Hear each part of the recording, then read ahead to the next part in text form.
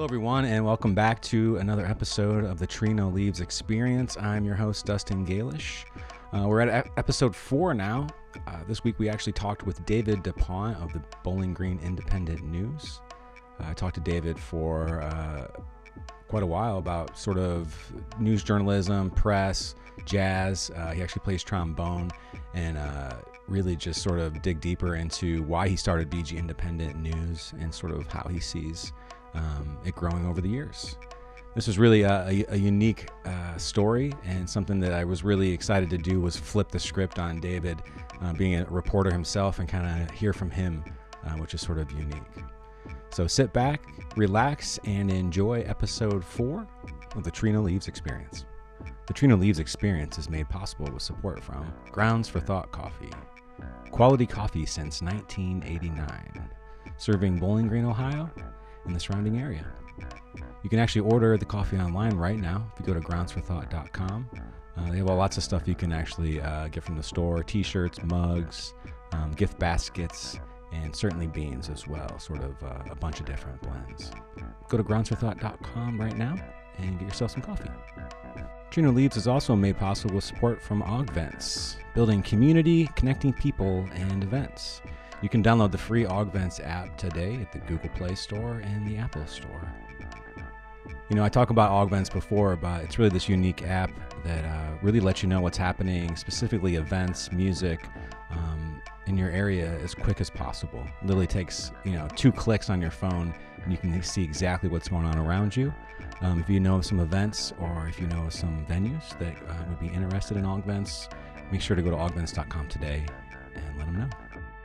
Hey, I also want to let everybody know that at treenoleaves.com right now, we have a bunch of brand new merch available. We've got posters, t-shirts, stickers, buttons, and of course, our last 2 records on vinyl. If you really want to support Tree No Leaves and help us continue to make more music in the future, just make sure to go to treenoleaves.com today and help support us. All right, welcome to the Tree No Leaves Experience, episode 4 now. Okay. So this is the 4th time I sat down with someone who I'd want to have a conversation with. So Great. Today we've got David Dupont from Bowling Green. That seems to be, it probably simplifies you in many ways. So long story short, David is a reporter, sort of has worked in a bunch of different places over the years. And now we're going to dive a little deeper into what his story is. So thank you, David, for being here, and sort of, welcome to the space. Yeah, thanks for having me. It's interesting stuff. It's that you're doing. No problem. So one thing I want to talk to you about was sort of my interest is, one is BG Independent News, because a big part of what I've wanted to do with this show was really talk to people who've created something sort of from the ground up, really, out of necessity, right, or out of just survival skills or whatever it would be, or just an interest of maybe doing something. So how did really BG Independent get started? It seems like it's probably a long story, so that's why I have some time to kind of talk about, because for me, I tell people now that when people ask what's happening in the news, we go to BG Independent News. That's sort of probably unique for a town to have something like that. Am I wrong? Yeah, it's more and more independent news sites. Usually they're digital only. The Born Digital are where people are going. I think one of the things that makes us a little different is you have 2 people who are very experienced in the business. We both are very experienced local journalists. We both, Jan McLaughlin, my business partner, worked for the newspaper here for 30 years. I worked for 20 years. How this came about, it is sort of a complicated story, but unfortunately in another way simple. From my point of view, I used to walk back and forth to the newspaper. It's about 1.5 miles, and you get thinking. And at one point I started thinking about being in the business, here and out east. Worked for a number of publications out there, both as a full-time and as a freelancer. And I realized between that and my music writing, which is a whole different side of it, my work, I had written well over 1 million words. I owned none of them. Really? They're all owned by the publications I work for. Even when the publication goes defunct, you ask the publisher, can you put the rights back to me, you don't hear anything. So I was thinking, I was sort of at the end of my rope at the newspaper, and I was thinking with digital technology, with the internet, is there a way for an independent writer to actually make some money, or at least control their work a little more? That was my story, and my idea was I would write about the arts because that's my specialty, or one of my specialties. I would write about the arts and other things, and I started a Medium site. I quit the paper, and I started a Medium site. Well, so I voluntarily separated myself from the newspaper. About a month later, Jan was fired over. It was a pretext. I don't really want to go into the details. She was looking for work, so yeah, she was at a loss. She called me when she was fired and said, what am I going to do? As it turns out, I think our mutual friends, John and Elizabeth Zibel, they contacted and said, we've been sort of toying with this idea of starting a local web page, and would you want to work on it? Because those things, especially, even doesn't seem that 5.5 years ago, doesn't seem that long ago, but in this world it was. Most of the publications that started that way, what they lacked was real sort of journalistic talent, real journalistic experience. And here they had two journalists who were willing to try. Jan had no choice. I was willing to sort of set aside what I was doing to do this. So we launched it in January 2016. First story was Martin Luther King commemoration here in town, which I always thought was sort of fitting. And we've been going at it for 5.5 years. I like to, when people ask how we're going, talking about the money aspect, what I tell them is I left with no expectations to make any money. I'd done freelancing before. So you sort of knew what to expect in some I ways. knew what to expect. And so if you had told me, by this point, within even a year, that you would get that much money from your writing, I would have told you, you're crazy. That's great. Jan lost a real job. She was counting on a real income. I'm older than she is, so I'm sort of, it's sort of more established, already sort of looking at the end of my career. But so, it's sort of between that. We have been cash positive from like the first few months, and have attracted advertisers and have attracted some people who been contributing that whole time, like $5 a month to us, and that just really helps. So that's how we got started. We focus, for people listening who might not know about us, we hyper focus on local news, and because I didn't want to give up the arts, I still do sort of regional arts. And actually do more in a certain way than I ever was able to do with the newspaper. I have connections with the symphony and have reviewed symphony, have had a chance to interview the conductor when he first came, Alain Trudel, when he first came, and then they called me after he had been there a year and said, do you want to talk to him again? And so I continue to do the arts as well as very coverage in the university. Jan does amazing coverage of local news of Bowling Green City Council, school board, as well as picking up all as many human interest features as we can. So that's what we do. We publish every day. It's very seldom that we don't post. I think there has been a Christmas or two and then a New Year's where we just decided we're not going to post. And I remember one of those days, I thought we had decided we weren't going to post, and then late at night, all of a sudden I saw that Jan had put something up. So it's very intense. We work 7 days a week pretty much. The one thing we haven't mastered is how to go on vacation without our computers and without filing. So it's you can't really take a break from the news. I mean, that sort of gets in the way of that idea, right? There's always something happening. I mean, obviously some things are more exciting than others, but Well, it's interesting to know that, yeah, I wouldn't, from the outside perspective, you almost assume there are more people working on this than really the two of you in some ways, but when you really look at it, that's what it is. I mean, right. that is and we publish stuff that people send us. We have different sections, community voices, and unlike when you're at the newspaper, you get something like that and you edit it and you cut half of it out. We just have to be more lenient, and in a way that's fine. We let them say things in the way they do. Certainly, we have opinion pages. And I just got an email saying, remind me what your word count is for your your letters, and I said, we don't have a word count because we don't, with a newspaper you're actually dealing with physical space. It can be as long, but what I did tell this person is readers do have a limit to their patience. No, so there's only so much scrolling you're going to get, right? Yeah, sort of. Yeah. Even if the content's compelling, there's probably a limit to that. Yeah, and I have to remind myself because I tend to, my stories can get pretty long. No, I actually worked at the University BG News for a couple of years. It was actually something I was really into. Ended up going to California and worked at the Adobe spot there because they were showing us all the tricks and trades of Illustrator and InDesign and all these things. And so I was really into newspaper layout and sort of that world.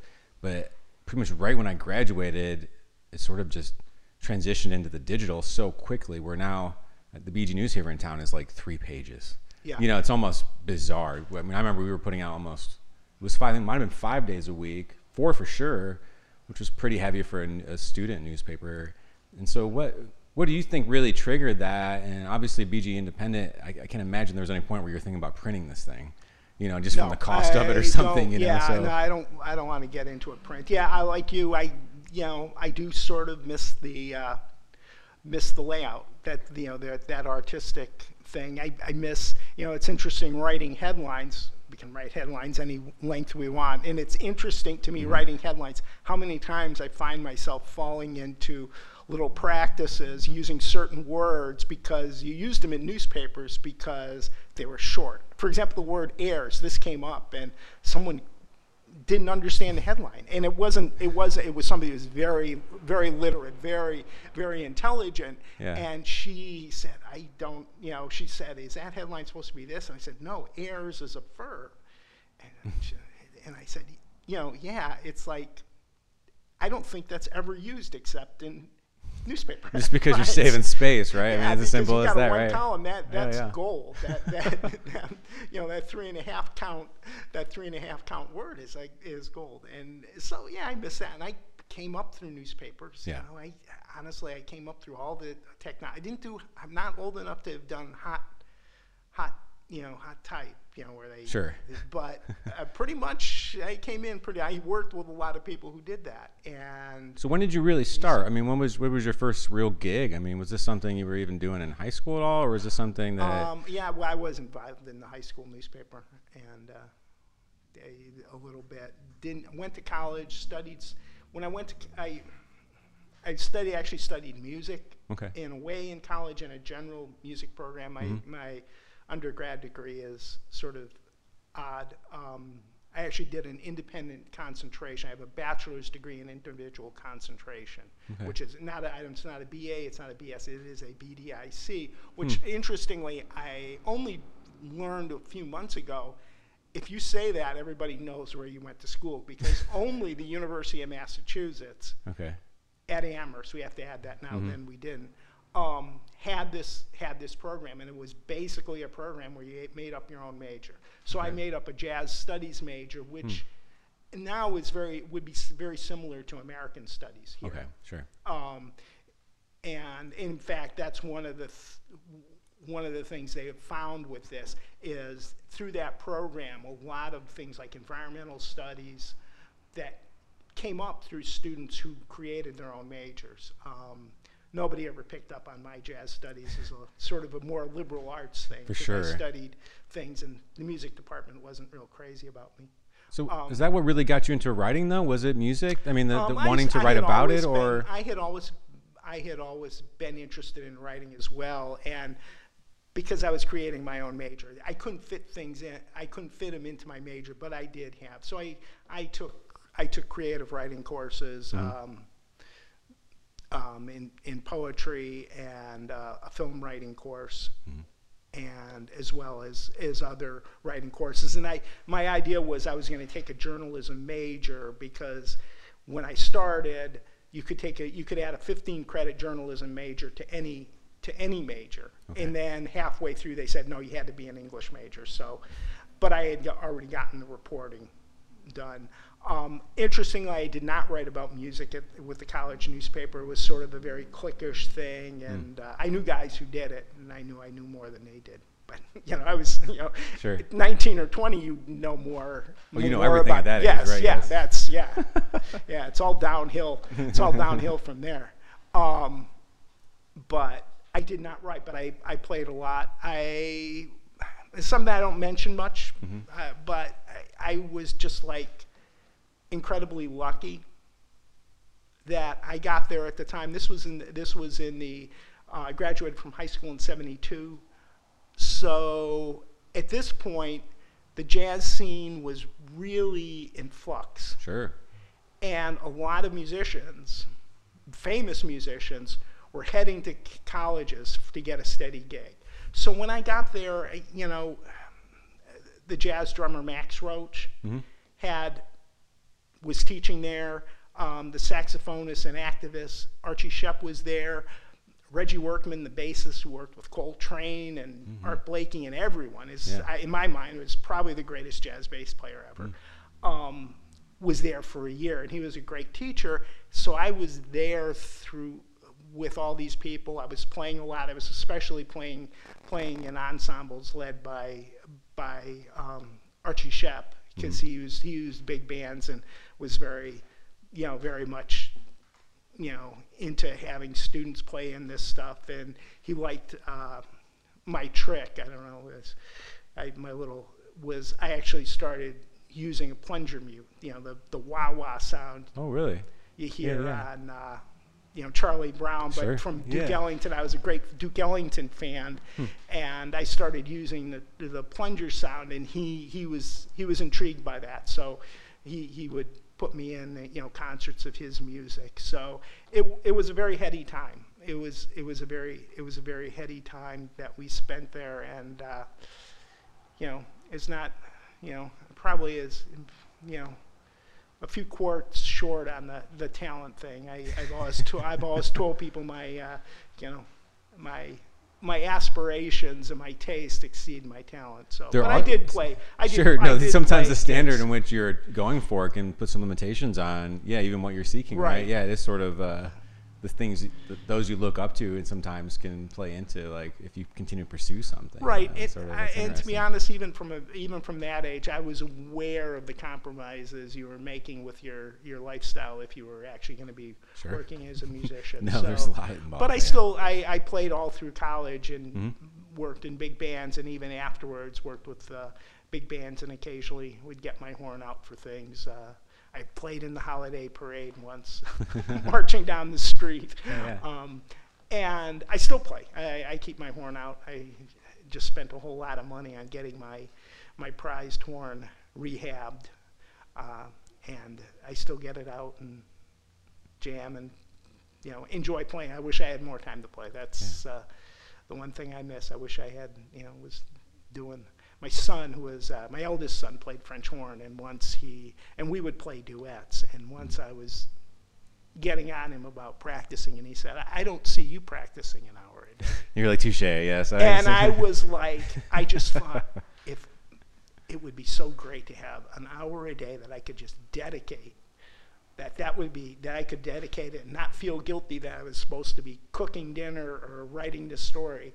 Just dedicate to playing my horn. And I haven't gotten there yet. That's a very hard thing to do. That's something I deal with even now as a musician, of finding that dedicated time to where it doesn't feel overly selfish and or indulgent in ways, and you need that time in order to develop and or do things, even if it's just for your own amusement and just sort of just feeling better because you want to play your instrument. Yeah, and it's just... it's amazing what we do in an hour each day we waste, right? I mean, we could all probably find an hour every day we've wasted just walking down a hallway again for some reason. Yeah, it's just it's one of the drawbacks of working working online is that I'm in front of that computer, and there's so many time sucks. You all of a sudden all of a sudden you look up something you need for a story, which leads you to another website, and all of a sudden an hour later you're looking at cats or something. I don't do cat videos.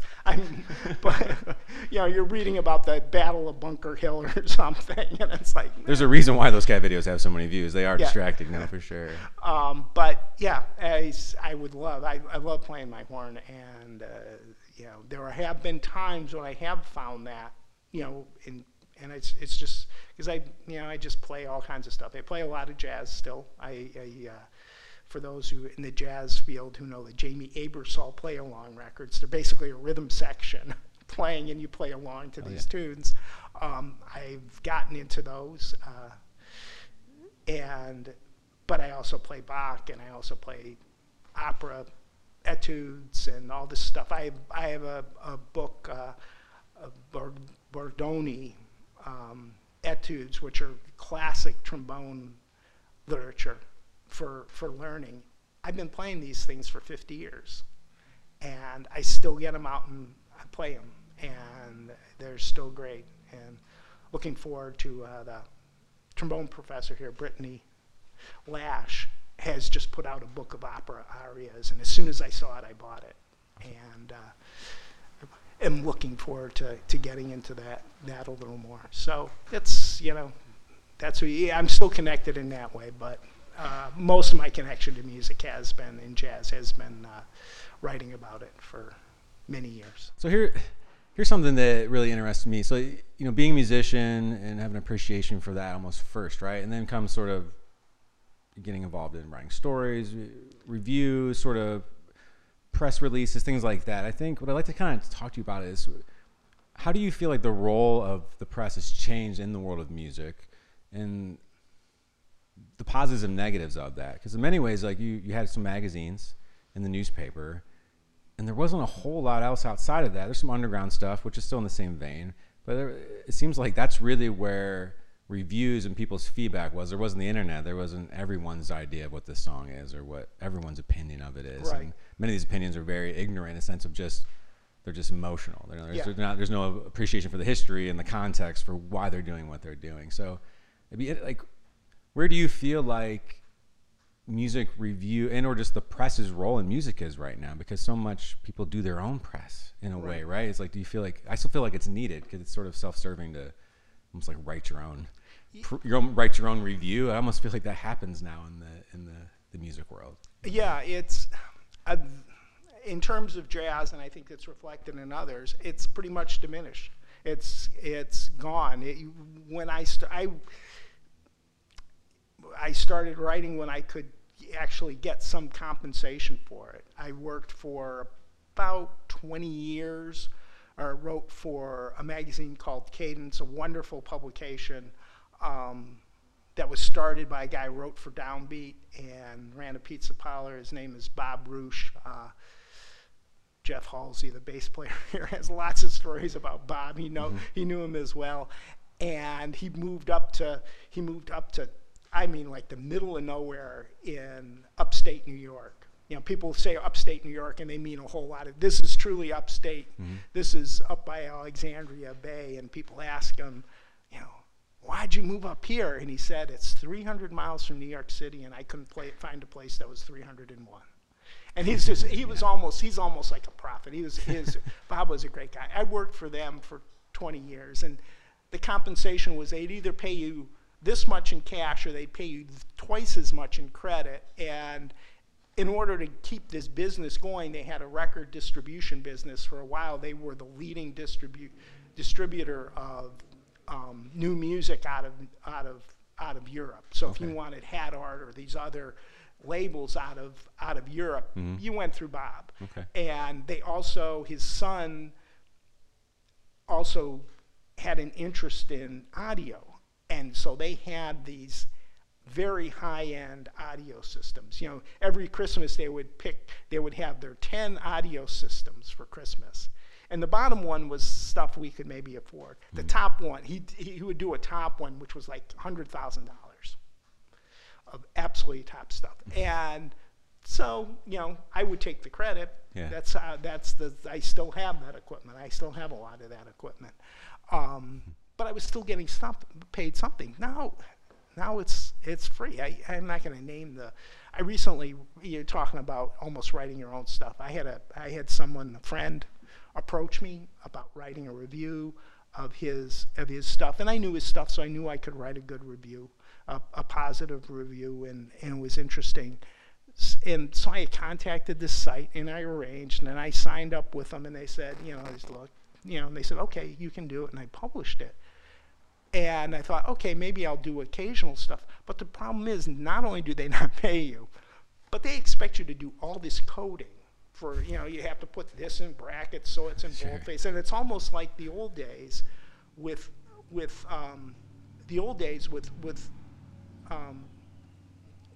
typesetting with a computer, where you had to. Nothing was WYSIWYG, which WYSIWYG. No. Well, WYSIWYG. What you see is what you get. This is this was one of the beauties of Apple. Yeah. When they came out, what you see is what you get. That you could put something down and you knew that's what it would appear. And it was a big deal then, because before you had to put in, if something was in boldface, you had to put something in, and you had to code all this, all of this. And what's interesting is you guys don't know about it, and it's not used anymore. I use WordPress for BGND. Okay. And I don't. I put a draft in, and I have to look at it, preview it to see how it's actually going to come out, because stuff comes out differently. Anyways, that's off. So you'd have to do all this, but I'm not getting paid. Well, you know what? I've been around enough. My name is out there enough. I don't really need to spend my time doing that. Yeah. And I sort of burned out writing record reviews. I would do about 100 a year for them. Really? I also contributed to All Music Guide and a site called One Final Note, which was my favorite. That was I worked for them for contributed to them for 4 or 5 years. That was a free site, but they were taking some features from me, and I could do some good, I thought good live reporting, which is writing about a live concert to me is pretty much my favorite thing. Sure. If it's an artist I know. If it's back in my newspaper days, I would get sent out to see bands I had never heard of until I was assigned, and this was before the internet. That's something. Actually, you know what? The art of writing the live review has almost just become a ghost. It's almost like I kind of remember that being like, even larger newspapers would still do that. Right. Like a band would be in town, they'd explain why this show was interesting, the visuals, the sound, the performance, all these things. Right, and artists do. It's so unique, yeah. I'm going to draw a blank on his name. He was a keyboard player, played for the Grateful Dead, played at Howard's, and I called him, interviewed him, and did an advanced story, and then Linda being my wife, went down to the show, and it was interesting. You could see after the break, because it was like he was with the Dead, so he had all these young Deadheads, young people, and you could see him getting off the stage, and Howard sort of checking the crowd and seeing us and saying, because he's our age, maybe even a little older. Yeah. So okay, there's people my age, and then I came over and I said, I introduced him. He's fine. He said, oh, you're writing a story in the show, and I said, no, we don't really do reviews. We do advances to try to get people out, but. And he was, he said, oh, too bad. Because, as an artist, you kind of want that more. I think that's something I've run into. And it's like, it's hard to sort of ask that. It's like part of there's a fear that you almost like, could they write a bad review about you, right? I guess not everyone wants that too, but there's at least the honesty of it. If anything, it might make you reevaluate yourself a little bit too, because what are you going to have to gain from writing to say that they were bad or something? Nothing. You're just trying to be honest about it. And I think that's, as opposed to just, hey, here they are, this is the time, this is the place, that's still a thing. But I kind of like, sometimes even when I have worked with press, was like, just tell me something about what we did, like even tell me why you don't like it, or if you do, like, let's have a conversation about that. I think that's sort of like, it's not a critique of the press, but I just noticed that's not as much there as it used to be, and maybe out of I don't know why, I think people like to like things, but that's what I hate when I'd much rather have someone give me their words and their feelings about something than just pressing a button. it doesn't correlate anything to me. Yeah, You liking that doesn't mean anything. Yeah, it's one of the problems, and I know this is true in journalism, which I'm closest to, but I really don't follow very much anymore. But there's a real sense of people only write about what they like. Correct. Yeah. And the thing about writing for Cadence was I would get a box, would show up, and Bob would just send you, and Cadence promised to review anything they got as long as you sent them 2 copies. I like that. You send them 2 copies of this. These are in the CD times. You send them 2 copies of the CD. They will review everything. Sometimes he'd look at stuff and he'd have, I forget, it was sort of like a bits and pieces column. So we would, so the reviews would be shorter. They wouldn't be necessarily full Sure. reviews, but at least they would get mentioned. At least you'd have something. So in that case, I had no idea what I would get. And that seems exciting to me as a writer. Right. That's far more of it as Right. opposed to, I'm good. I know this style of music. I know I'm going to get stuff in this little bubble, and I'll give my little take on Yeah. it, and sort of. But I think it'd be interesting to be Yeah, surprised by something. Yeah, and it was, most of the stuff was of decent quality. It really turned, then it turned towards the end. I'm trying to remember when I sort of retired from that. It was probably 2010, 2012 or something. I finally said, no, I've had enough. What's unique about Bowling Green and its art community, and how has that changed? How long have you been in Bowling Green? Let's probably start there. How long have you lived here now? We moved here in 1997. I am officially a trailing spouse, which is a academic term for somebody who follows their academic spouse around the country. My wife is a librarian, and she's retired as of the beginning of the year. She is now a associate professor emeriti. And we moved here. She got a job at Jerome Library in '93. I was at that time only doing the music writing because I'd stayed home. Our twins were born in 1990, and our son, who was born in 1984. So I came here.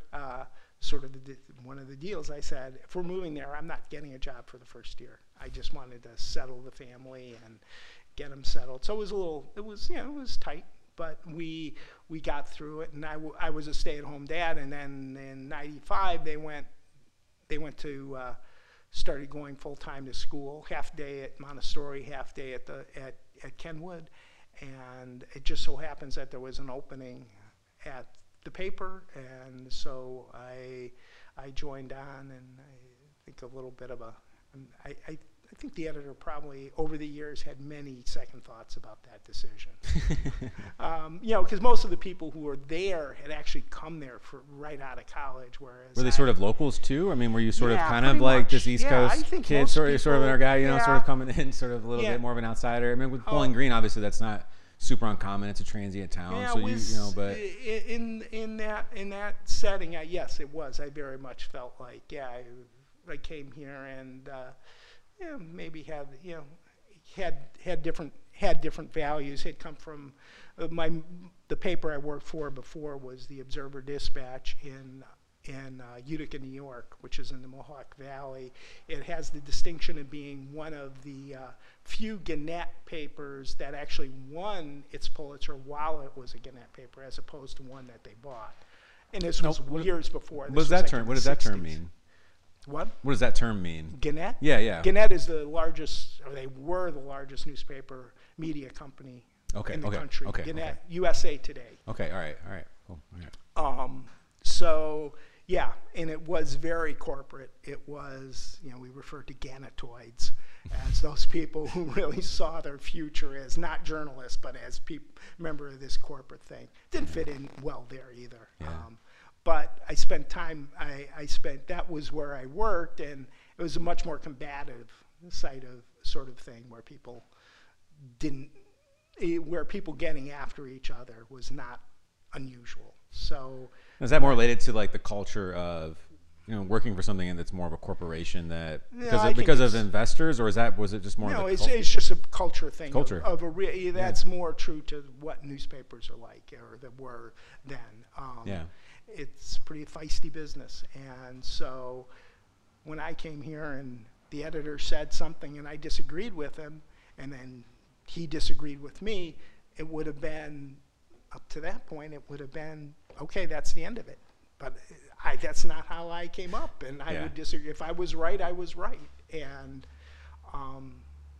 so, it was a little bit of a culture shock. The paper was actually, we didn't realize it, but was heading towards a really strong time. We had young reporters who were just sort of growing it, becoming mature, and really wanting to do more, really wanting to expand out of the the paper's traditional sort of very, very conservative, very staid delivery of the news and what they covered. And we were given some leeway to do that. One of the things was I became the arts and entertainment editor, which used to be just, okay, you lay out the TV page and you throw in wire stuff and run a press release or two. And I took it beyond that, including they used to hire somebody to do their theater, their stories on theater and theater reviews, and I started doing that. And I just made it, I made it much more a part of the paper, which was important, because the paper prided itself on having all local stories on page one. So if I developed this whole other side, and occasionally I would find arts and entertainment stories local that would help fill out that. So that was what I did. But I also did a lot of other things. I covered school boards and Rossford City Council and all the Rossford development. So it was, that's what the life of a small town journalist is you just, you cover a lot of things, and if you're lucky enough, as I was, to be able to cover what you like and be able to fit in what you like and talk to people, that's great.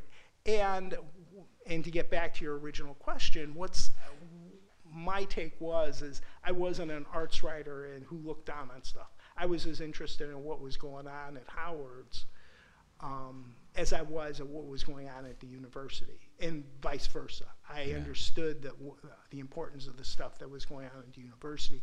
This was all the time when BGSU has always been known for having the New Music Festival, and that only got stronger and stronger as I was here. And now they have the doctorate in contemporary music, which is one of the only, if maybe one of one or two others. And the people who come in for this, or many of them were already established in their field and performing, and that's great. Howard's at that point was bringing in national acts and some really interesting acts. So there was a vibrancy. There is a vibrancy. It was about the time the Black Swamp Arts Festival was starting. Really? So it would be about the same time, right? Because when was the first Black Swamp Arts? I'm trying to think now. They just had their 25th anniversary like 3 years ago. I think right before the deluge, as it were. It's like 93, 94 in there. So and we've been going. We actually, it was 93. I know that because we went. I remember going to the first one. We had friends who said, "Oh, there's this festival they're starting," and remember walking down here on Main Street, and the booths were like, it was like, oh, was this this was like a foreshadowing of the pandemic, except they were more than 6 feet apart, as opposed to cluster. Just smashed in there now. It is now. And the opening night was when they got rained out and ended up doing the show at St. Mark's, which I was not at that show. When it was pouring. That's such a strange location, to think, but that's what was available at the time. I suppose, to fit enough people in there, We ended up going. I had also heard that the great Cleveland saxophonist Ernie Krivda was playing at Rusty's, and I don't know if you know anything about. No. Yeah, see, this is all. Rusty's is a legendary jazz bar in Toledo. Okay. And it was off Detroit. Okay. And it was not actually down in the city. It was before Murphy's, which was then the other club. And Krivda is I knew him since before I arrived here, and I said, oh shit, I want to see him. So we went to that night, and did not go to St. Mark's to see, what's his name? I'm drawing a blank on his name. He's dead now. We don't need it. Yeah. Well, I can picture him. Yeah. What was? He was saying old songs. He sang really Leon Redbone. Oh, Leon Redbone. Yeah. Oh, that's right. Yeah. Okay. All right. Yeah. He's came back. He would come back every few years to play the festival. Well, I think to me, what's kind of interesting with the Black Swamp Arts Festival is that it seemed like there was a. It's strange that didn't exist before. You almost take it for granted now that this sort of this huge event is just here, right? And that was something that was really, I don't know, it was created by the community out of necessity. And in some ways, because the university had been doing a lot of stuff musically for years too. But even the New Music Festival myself was not familiar with it too much. Yeah. It took me years to even know that was going on. I was really I got into more contemporary music and things like that too, so that helped a bit. Not many people are aware of like Harold Budd or some sort of very like minimalist piano player, but I mean, I think it feels like over at least the last year, that music has, because of there's nothing going on in arts and entertainment, right? That's sort of something new too, where it's sort of how do you take that and keep it moving, but at the same time, like that story, we're retelling the same thing over and over, like, oh, what are you doing in a pandemic? Could probably get a little redundant. So maybe let's talk a little bit about how the pandemic has really affected reporting, and go into like how you adjusted to that, and sort of how do you see sort of journalism now coming out of this time? Because I think we're almost in a new place for everything, even journalism. Yeah, it's interesting because I think certainly that was the fear. Now, at the beginning, it was such chaos. And it's interesting because the beginning of the pandemic, to me, is really tied to the arts. Because I remember... That's kind of how you remember it, right? Like, it's like right, this was the last show I went to. Yeah. The last, and the week before, it happened in March, which is, as you probably know, is just the most packed time. From probably the second week of March through into the first week of May, I will typically have 2 to 3 things to cover in that period, or write stories about, and. Well, especially in this area because it's like dormant, right? It's the winter months, so everyone's just waiting to even just do things. It's sort of like that's the timeline, and it frustrates me. And I'll say I cover theater, and it's like, why do the university and Black Swamp Players, they don't produce that many shows? Why do they so often fall on the same week? Same time, because that means one night I have to figure out one night for them, whatever. But it's. I think there was that fear of what are we going to cover, but there was, once you got into covering it, Jan took care of the health department. She had been covering the health department for well before BG Independent, and so we did that, and so she was covering that. We were covering, the university was changing its policies almost daily, trying to keep people up with that, and then it started, and I did the requisite, talking to musicians. I think I talked with you, talking with musicians, what are you doing? Yeah. I'll tell you a funny, and I'm going to use his name because Bob has a good sense of humor. Bob Manley, the saxophonist. Yeah. Great pop, jazz, funk saxophonist. Works a lot. For a saxophonist, he works 4 to 5 nights a week. Yeah. In normal times. And I remember talking to him, and he said, well, I'm taking this time to really woodshed and really playing the scales and playing the bebop stuff and really woodshed. And I just saw him recently, at Howard's, he was playing with Joe Baker, and he said, you should have talked to me 2 weeks later. I wasn't playing at all. Yeah. So he sounded like he had been just working through the pandemic. I'm sure he was committed to it, but it was that didn't last. He still sounds great. You wouldn't tell, but and then actually apparently he was picking up a few shows even then, but and we went into the whole virtual stuff and Zoom meetings and arts groups trying to figure out how we're going to, putting stuff up on Zoom and, writing about that and that whole process. The Toledo Symphony, the tuba player here put together this Gabrielli piece, this for brass by piecing to having everybody record their parts separately and then putting it together. And that was, to do that was, such a, he had never done it before. The players hadn't. It was such a, a feat to do that. And that sort of stuff became sort of old hat. You saw a lot of choral stuff go up that way. Yeah, it became almost common. Yeah, you're just like, oh, you guys did one too now, So and to see that, to see theater troupes doing shows virtually where it's like they're acting, but it's like one person on the screen and then the other person recording from their home on the screen, and it was sort of fun. But I have to say, and I won't say what the show was, but I did see one show, and my reaction was, I am so sick of pandemic shows. Well, music's the same, man. I think that you saw some bands try it, and we're sort of doing these sort of, living room shows. I mean, even famous musicians at some point were sort of. Are you familiar with Robert Fripp? Probably familiar with him. And his wife did this really. I actually liked theirs. They did this sort of kitchen series where they were just having fun, but a lot of it was still just. It was when bands were trying, or artists were trying to almost make it so they were covering the ground that was missing, and it's so apparent that stuff doesn't translate the same way. There is something about the being there in the human form, and so the digital doesn't translate. Even the music, it's like in the end, you want to hear it, and streaming something live through your phone is it's not the premium way to hear something. So I really don't want to watch you perform if I can't hear what you're doing. Right.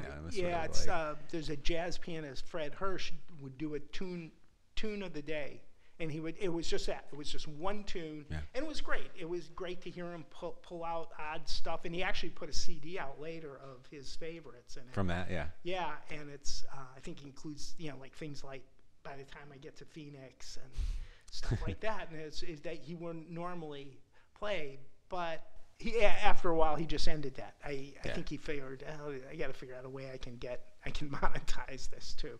And it was his husband who was doing the camera work, and sometimes the camera would be like, it would be the and Fred would be facing up on the ceiling.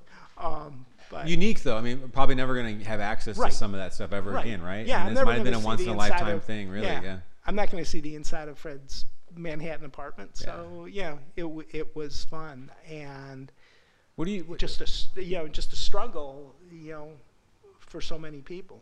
What did you, for you, in the sense of like missing? Did you feel like you missed being out in public and those interactions? I mean, the digital side of it, I think a big part of your job is just showing up places, being involved, feeling you're part of this community more, and it sort of had a bit harder to feel more invested in that stuff. Right, just and through your screen, a big part of what I do is cover the university, not just the art side, but the university as a whole. And what you miss is being there and being able to actually talk to people without an intermediary saying, oh, I can set that up for you, or even emailing somebody.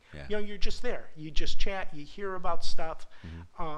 You make that's how you make your connections, and that's really what I miss the most.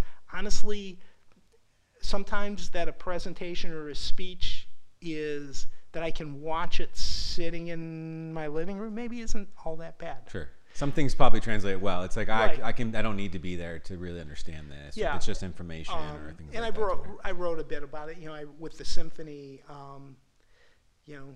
they were streaming stuff, and we would watch the streams. But as soon as they were letting some people in, we were at shows. We're at a show just a week or two ago. I don't think we're this weekend, but just over the weekend, we were at a show when the conductor, Elaine Trudell, was stuck in Canada for the entire pandemic. He just got back into the United States, so they would have guest conductors. But Elaine, who is just an amazing, very vivacious Canadian with a phenomenal life story, he would always appear on the screen and say, "Oh, I'm talking to you from Canada. They won't let me in. They won't let me in, but I'm glad you're here to listen to the show, and this is what it's great. It's That's great. Awesome. So I miss that. You miss the social part, but you make do. Do you feel like that's an important part of reporting things as honestly as you can? Is that part? Do you feel like there's a bit of that? having that sort of invisible wall between you and even who you're talking to. It gives them more time to think about what they want to say to you. There's sort of that. It's like we all know that when you have more time to sort of think, what you lose that sort of spur of the moment. It's kind of one of those reasons why I even want to do this show, is because I was getting burned out of that experience where I just want to like have these interactions like where I can get a real reaction. You don't tell me 5 minutes from now, or you have time to think about, or right. I've always done telephone interviews. That's part of the business, and I think I'm a good telephone interviewer.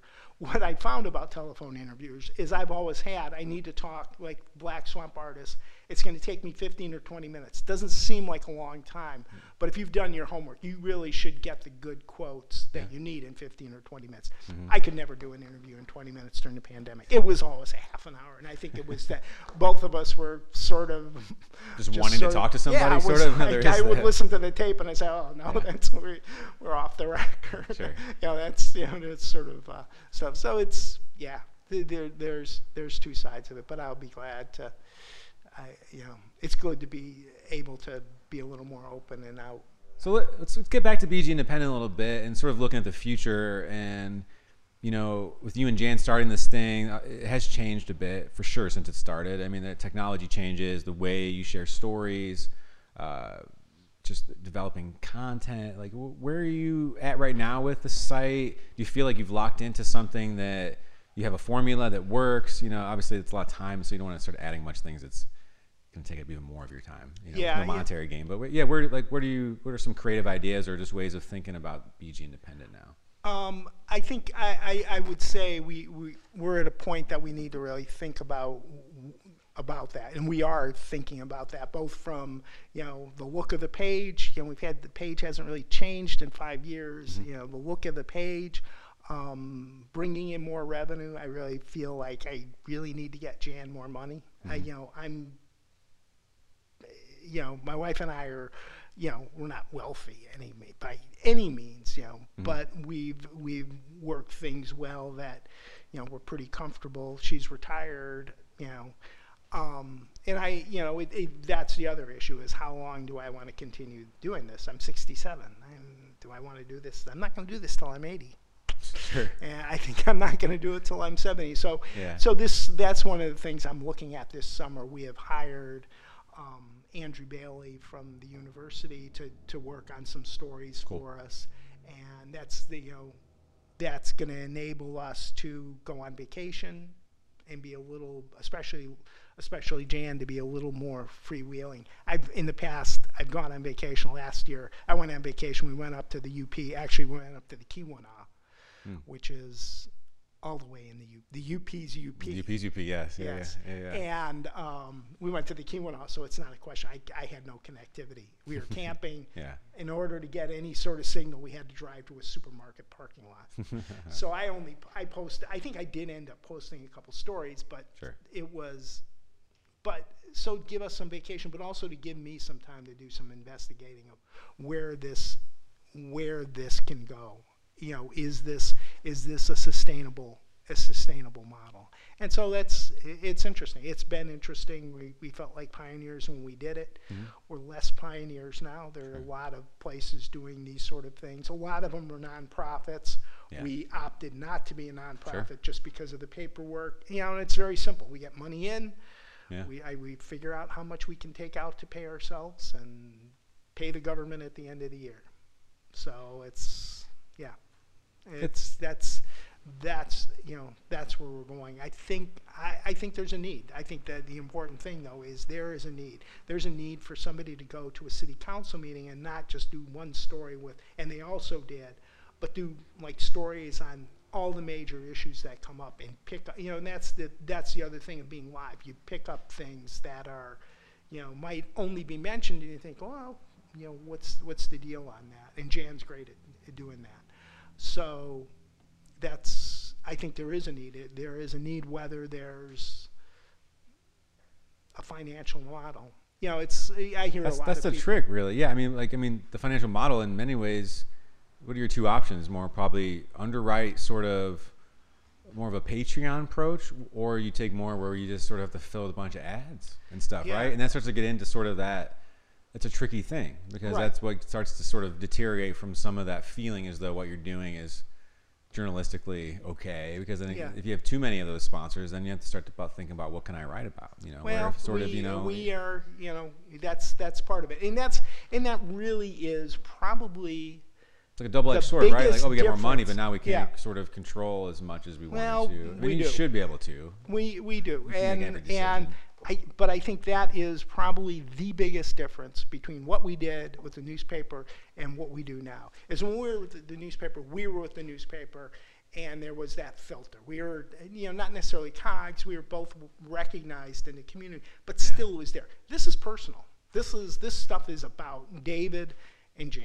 Yeah. And people go after you on that. Social media, Facebook. I hate Facebook. Yeah.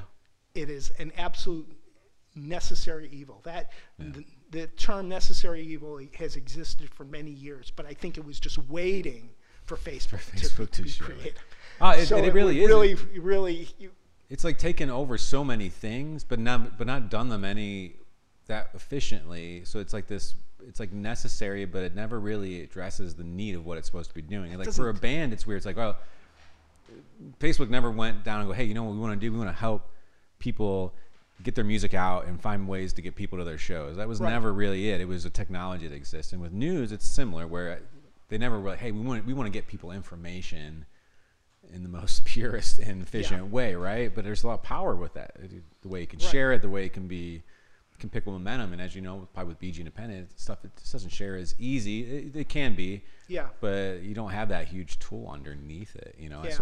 but it's necessary. It's the way it's. Is that the only one you guys use? Right? Is Facebook of the social medias? Do you do anything else? I did Twitter for a while. Okay. But it's there again. It's a time thing, and you would think, oh, you're just doing Twitter, a tweet. there's so much there, though. It just seems like there's so many things to be distracted by there. It's sort of it's like I'm not sure we are. I was not seeing, looking at the analytics, I was not seeing that it was driving traffic to us. Yeah. Instagram, I get told, my daughter tells me, now there is a way to link to stories, but it's too tough. removed. It is hard, I like Instagram. Direct links to stories and stuff is hard through that model. I like Instagram of the social media. It's the one I personally spend the most time on, but it's a personal account. Sure. And it's just, So yes, we unfortunately only use Facebook and are reliant on Facebook. What about even any ideas of developing your own app or something that would minimize? We discussed it with the Zibbles, and it seemed like that was going to be not. There's a lot of cost and time involved to make that work. Everyone's got a different phone and everything. Yeah. I don't know. I was involved in a lot of website stuff in the early 2000s, and so even back then, if you use a different browser, it sometimes could cause all kinds of problems with the way things display, and especially if you're dealing with media, it's complex. The other issue is if you make a mistake, and we do make mistakes. We work, when you're working with as many facts and stuff, we do make mistakes. The more layers there are, the harder. Once you correct a mistake, to go find that. I remember a day when there was a name in a story that wasn't supposed to be, and I thought I had gotten them all out, and it just existed like in the last paragraph or something. Yeah.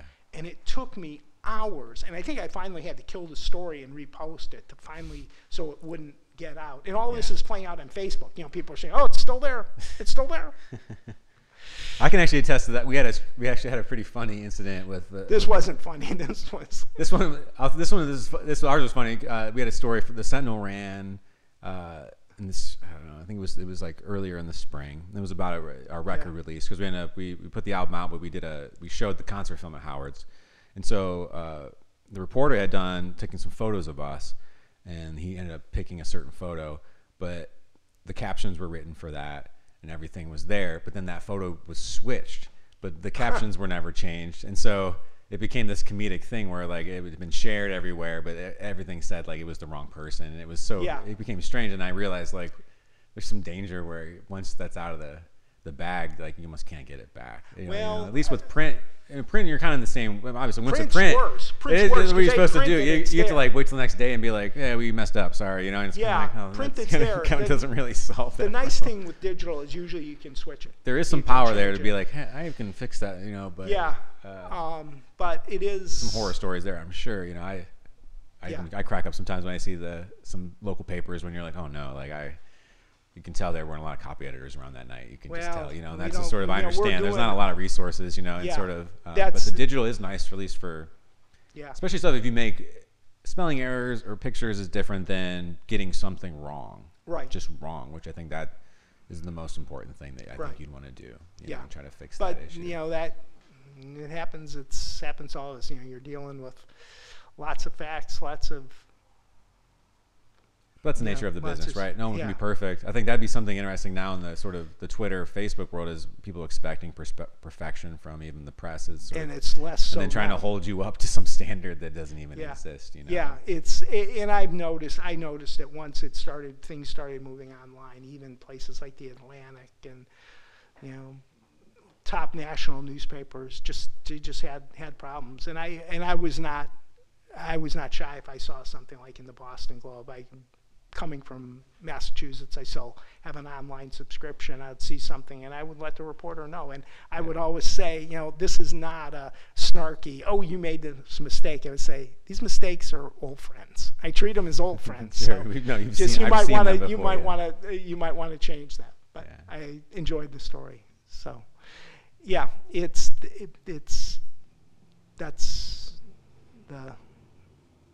the hard part. That's that's the labor of it. Talking to people. Well, you're doing something every day too, right? So to expect any We're- type of perfection yes. of something that requires you to report every Yeah. day, it's some of the nature of it is sort of you just keep moving on and you keep going, which is Yeah. kind of a cool thing. I think that's sort of something I even like about trying to do this show is trying to do something a little more consistent, to where it wasn't much about perfection and trying to create. It was just doing it and kind of moving on to the next thing, and trying to learn from mistakes. So plenty of mistakes have been made in doing things. So Yeah, and you're doing stuff comes up, you have to do it Sunday afternoon. When Yeah. you had the shooter up there, you're doing stuff, and if you make a little mistake and somebody brings it up and it's like, you want to say, are you working on a Sunday afternoon? Or the worst is having to post something first thing in the morning when the coffee is, and you haven't had your coffee yet. And you just have to learn that. You have to be aware that, okay, this is a danger right now, that you are not at your most precise. But Well, Dave, I think that's about it for our conversation here. I really enjoyed, learning more about you, sort of the origins of BG Independent, and just sort of your story. I think, I'm appreciative of the work you've done here in Bowling Green. We've crossed paths, with you sharing kind words about Trino Leaves over the years, and so I've always had an appreciation for the press and the written word, and just people are storytellers, So I like storytellers, and I think I'm glad you shared some of that. Those with us today. Glad to be asked, and it's always sort of nice to talk about, be on the other side of the microphone. That's what I figured. No, this would be a little strange, right? I got to Yeah. ask you the questions now. So so here you go, Dave. So there you go. So cool. Thank you so much. Very good. So that's going to be it. That's our end of episode 4. Check us out. We'll be back in a couple weeks with even more people and their stories. Thank you.